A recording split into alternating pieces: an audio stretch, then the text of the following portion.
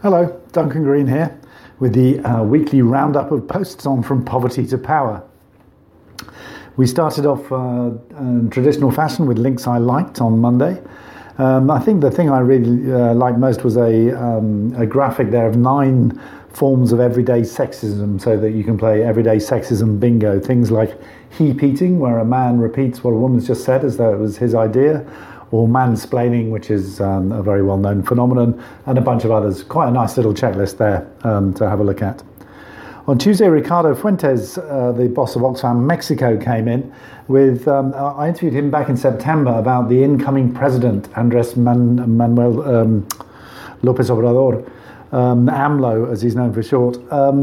And there were great expectations at that point in Mexico. This was a new, exciting president promising a fourth transformation of the country. And Ricardo is now writing 100 days into AMLO's presidency. And he basically says that AMLO is still very, very popular. He's saying the right things. He's sort of speaking to the masses who are much more used to a very elitist president. And he's doing specific programs, things like cutting presidential and politicians' salaries and that kind of thing. But Ricardo's worried because there's no bigger picture of what is a new kind of social contract between citizens and state and in Mexico. And on the contrary, the danger looks more like a drift back into the traditional Mexican form of clientelism, where the president hands out the goodies in return for political support. So I think Ricardo is describing the possibilities of some kind of neo-clientelist situation where the government sort of marginalizes all forms of non-government voice, including civil society, and tries to deal directly with the people in this classic Latin American style. So that was quite a subtle and interesting piece.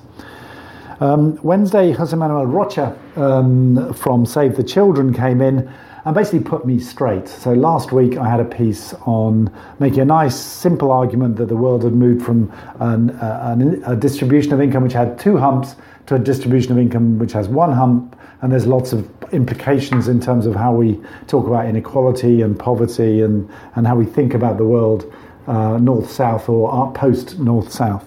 And Jose Manuel actually had been back to the databases and said, what he found was actually the humps are still there between regions, that there's actually like a camel with 4 humps now, and that, as he put it, poor and rich companies are still completely different. So he's saying, steady on, nice argument, it just happens to be not completely true. So that was, thank you, Jose Manuel, for putting that out there. On Thursday, Fabiola Esposito from Palladium vented, got some frustration off her chest about the state of debate on gender, and she sees the aid sector as still failing on gender, on women's rights, and described 3 bad excuses and offered 6 good ideas. So the 3 bad excuses are, we're gender neutral, so we don't need to think about gender. Yeah, we treat men and women the same. That this is all just too hard and too technical, and we don't have the capacity to do gender properly, or there's no budget for it, sorry. And she's pretty frustrated by all 3 arguments and takes them down very nicely and then puts out some very sensible suggestions, and that got a lot of pickup on social media. It was a very popular post. And then on Friday I was kind of intrigued. I just had 3 Latin Americans, a Mexican, a Venezuelan and an Argentinian guesting, so I had a little muse about how Latin American am I? Now, I'm not at all Latin American, as you can probably tell, but I did spend my formative years, the years straight after university, I spent working on living and traveling in Latin America, and then I wrote and studied and talked about and taught about Latin America for about 15 years after that. And I think that meant that it got into my bloodstream and sort of set my frame for seeing issues of development. So this was a reflection on to what extent am I just channeling a load of stuff that I absorbed from Latin America. And I think there are some clear things like the focus on active citizenship and social movements and the possibility of bottom-up change, which is a quintessentially Latin American kind of construction. But I did sort of sometime in the early 1990s or mid-1990s, suddenly become fascinated by East Asia. I met and became friends with Ha-Joon Chang. I read about Kicking Away the Ladder, and I started to become aware of the differences between the East Asian tigers and the Latin American countries, and started to really think about the role of the state and industrial policy, and constructed this kind of rather simplistic duality of active citizens and effective states, which was the basis for From Poverty to Power and much of my thinking. Another little element I think Latin America left me with was not being very interested in aid, being quite skeptical about aid. If you were in Central America in the 1980s, aid was on the side of the US counterinsurgency. It wasn't on the side of the people. So being very skeptical about aid and not really wanting to talk about it all the time.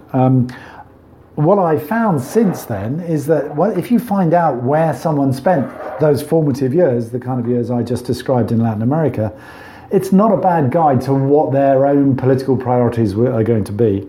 If they're in Latin America, they're going to be like me, lefty, troublemaker, social movement, bottom-up stuff. If they've made their first, got their first understanding in Africa, they're much more likely to talk about aid, I think, and the importance of aid and the importance of resource flows. If they're if they're in East Asia, they'll be talking about the role of the state and industrial policies. I just think it's when you're chatting to someone and you're trying to work out where they're coming from, it's always worth asking them where they had their formative experience. It might save you some time. Okay, that's me done for the week. Have a good weekend, everybody, and I shall be back next week.